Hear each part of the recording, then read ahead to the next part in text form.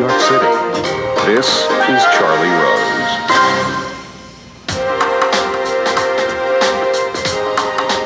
Mark Zuckerberg, only 27 and worth an estimated $17 billion, started Facebook as a Harvard freshman in 2004.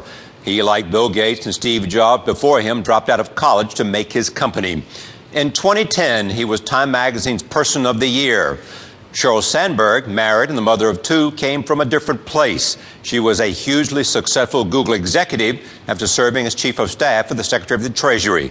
She is a graduate of Harvard University and the Harvard Business School. She was recently named among the 50 most powerful women in business by Fortune magazine. Mark recruited her from Google in 2008. I was at Google at the time. So did you think at that moment, well, maybe this is something special? A few people who I really respect had pointed Sheryl out as someone who could be a really good partner for me at Facebook. But at the time, I was just really interested because I had a lot of respect looking at what you built at Google and wanting to get a sense for some of the lessons that you'd learned and just figuring, even if we didn't work together, how can I apply some of those things to Facebook?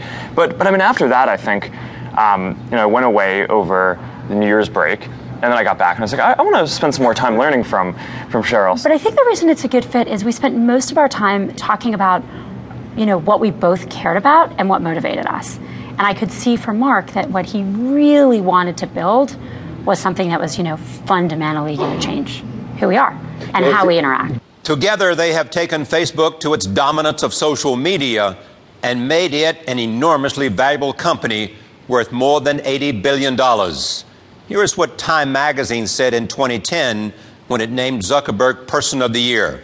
Quote, in less than 7 years, Zuckerberg wired together a twelfth of humanity into a single network, thereby creating a social entity almost twice as large as the United States.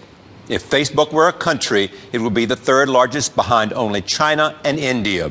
It started out as a lark, a diversion, but it has turned into something real, something that has changed the way human beings relate to one another on a species-wide scale.